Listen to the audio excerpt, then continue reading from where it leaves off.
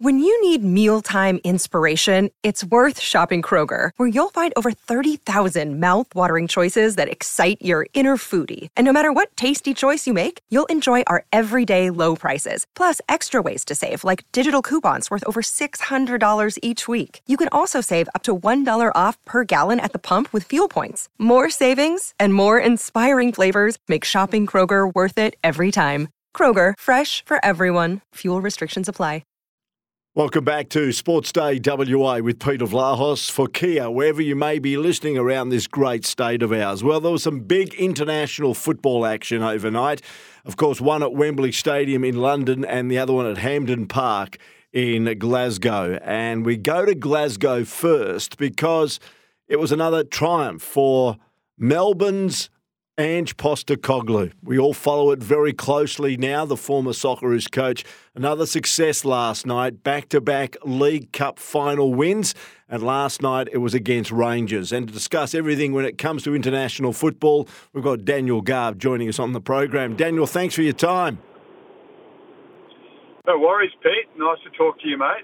I'm looking at all the feedback from the Hoops supporters, actually, after their 2-1 win over Rangers last night. And all of a sudden, a lot of these Celtic supporters, who of course have been Celtic supporters for a long, long time, saying Ange Postecoglou is the best Celtic manager that we have had since Jock Stein, which is a big, big rap, isn't it?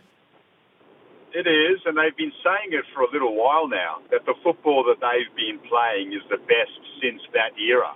And that the way in which he presents and communicates with the fans and with the players is with the same awe as that legendary Scottish manager. So that just hammers home how impressive Ange is, how brilliant he is, and how certain it is that he's set for a bigger stage in time. But let's not lose sight of what he's achieving at the moment at Celtic, because he's won 3 of the 4 trophies available to him so far. He's won the Scottish League Cup 2 years in a row now. He won the title. He missed out on the Scottish FA Cup last season, but he's got the chance to win that this season, and he's 9 points clear at the top of the table with Celtic. So the treble is on. The football that they're playing is fantastic once more. They've beaten Rangers in a massive game once more. I mean, he's going through a fair few Rangers managers at the moment. Steven Gerrard's gone. Giovanni Van Bronckhorst is gone. Now they've got Michael Beale, who had a little crack at Ange when he took over the job at Rangers, and Ange has knocked him off in a big game already. So he's cruising past the old enemy as well, which only endears him more and more to the Celtic supporters. Aaron Moyes running the show for him in midfield, which is another great thing to see from an Aussie point of view. Harry Kewell's one of his assistant coaches. They just love him there. They love him, but they have resigned themselves to, in their minds, the fact that he is leaving at some stage. That he'll go to the English Premier League. To them, it's not a matter of if, it's when. And I think that view is pretty unanimous across English football and Scottish football, that Ange will be in the Premier League at some stage. But before then, he's got a Premier League title to win to go with the League Cup and maybe an FA Cup. With the League Cup that he won over Rangers last night. Interesting. I was having a coffee with the Football Authority over here earlier today here in Perth, and we're discussing that very question on when he will move on. I just got a feeling, and I'd like to get your opinion on this. I think he'll certainly stay at Celtic again next season, because I think he wants to conquer at least a decent performance in the Champions League. Of course, Celtic couldn't get out of the group stage in this Champions League campaign. He'd love to combat that for the Celtic faithful, wouldn't he? Yeah, he would. But if a job comes that is to his liking and it's the right situation and it's the right club and the time frame, crucially, is to his liking as well, and that means he's got enough time in a pre-season to work with a club and to set things up and embed his style of play, I think he will take it. It may be essential, though, that he has a good run in Europe in order to get the exact job that he wants. Make no mistake, Ange Postecoglou believes that he can manage one of the biggest clubs in the world. I think he is of the opinion that he can manage a top 6 club. And he was of the opinion that he can manage a big club in Europe before anyone else, and look what he's doing at Celtic right now. So he thinks he can do that. If he gets a stepping stone club that he likes before he does something in Europe of note, well, then I think he'll take it. And that could happen in the off-season. But if that job opportunity isn't there or it doesn't feel right, then yes, maybe he needs a European exploit to get the exact job that he covets. But whether it's the end of this season or the season after, I think it will happen. And it wouldn't surprise me if it happens at the end of this season, if there is a vacancy that's to his liking. Okay, let's go south to Wembley Stadium and London. Manchester United, who have been devoid of silverware for a number of seasons, I think 2017 might have been the last time they won any silverware, took on Newcastle, whose cupboard has been barren for a long, long time. They battled it out in the English or the Carabao Cup or the League Cup final, and it was Man United by 2-0. I know you're a Liverpool supporter, so it would have hurt you last night watching the Red Devils pick up some silverware. Oh, no, it's only the League Cup. If they win the title, then maybe it'll hurt a little bit. But look, it's still a handy trophy to win, and it's probably a stepping stone trophy for Erik ten Hag. I mean, the big clubs exist to win big trophies, and that's the Premier League and the Champions League. And the FA Cup is the one after that, and then there's the League Cup. But you do have to get into the habit of winning. Manchester United have gone through cultural turmoil over the last 5 to 10 years. They've had a couple of little rises, but more often than not, they've been in the doldrums based on where they once were. And they've gone through David Moyes and Louis van Gaal and Jose Mourinho and others. And it's never clicked. They finally landed one that works in Erik ten Hag, and they've found themselves a very good manager who is changing the culture there, who is gutsy enough to bench Cristiano Ronaldo and basically flick him from the club to set the tone of how they want things to go. And now they are playing as a team. Look, they've spent more money than any club in world football over the last 5 to 10 years. They've got an incredible squad. They should be doing this. But other managers have failed, and Ten Hag has got them on the right path now. They've got some very good players. They've spent the money to gather the squad. They just needed to get on the same page, and they've done that. They've won the League Cup. You feel sorry for Newcastle because they just haven't won a trophy in so long. But their time will come with the resources they've got now due to their Saudi owners. And I think United are up to their eyeballs, Pete, in the title race as well.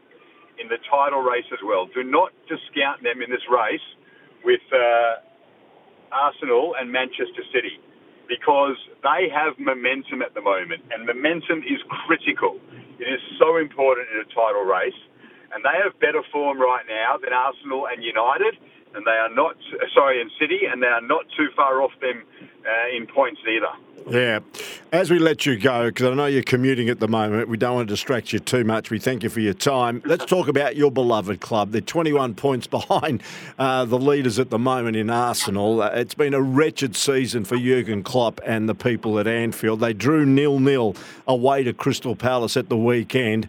You'd have to say that maybe this could be Jurgen's final season. How do you see Liverpool, as a fan, as a commentator, on where they're at right now?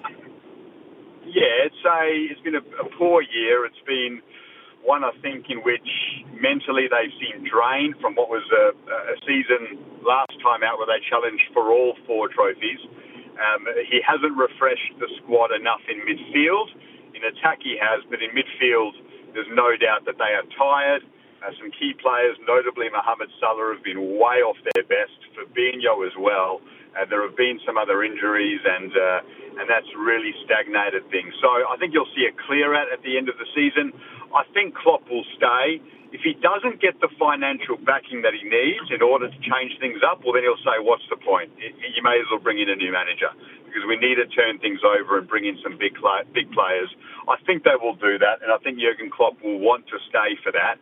But if there is an absence of finances, then maybe he has a rethink. I can't see them sacking him, and I can't see him resigning just yet, because I think he wants to see a rebuild of that club, and he wants to oversee that. And that is exciting for Liverpool fans. They've just got to get through the rest of the season, which is petering out at the moment at a pretty concerning rate. And finally, I just had to throw you this one. Arsenal are top at the moment. The Gunners as well are in the Premier League title hunt. You mentioned Manchester United could make a late run. Can the Gunners hold on in your eyes?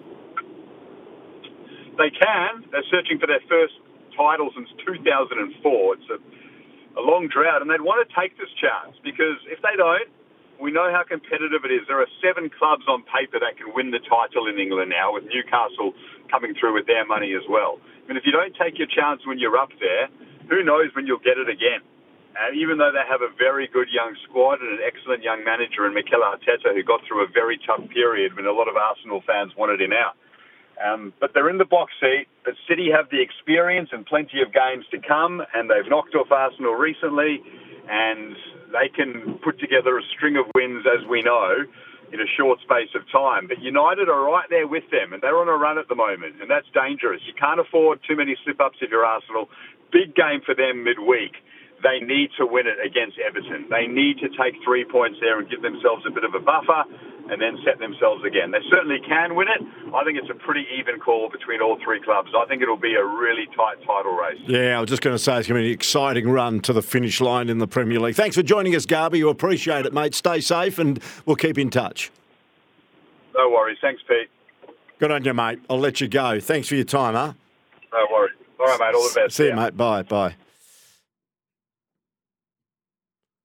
Daniel Garb, football commentator, joining us, looking at the action in the UK across the weekend. Some big games, talking about the respective League Cup finals in Scotland and England, and also where Liverpool and Arsenal sit in the Premier League standings at the moment. Certainly Liverpool mid-table, Arsenal, as you mentioned, searching for their first Premier League title since 2004. We'll take a break, come back and wrap up the show for you on the other side of this break here on Sports Day WA with Peter Vlahos, all thanks to Kia.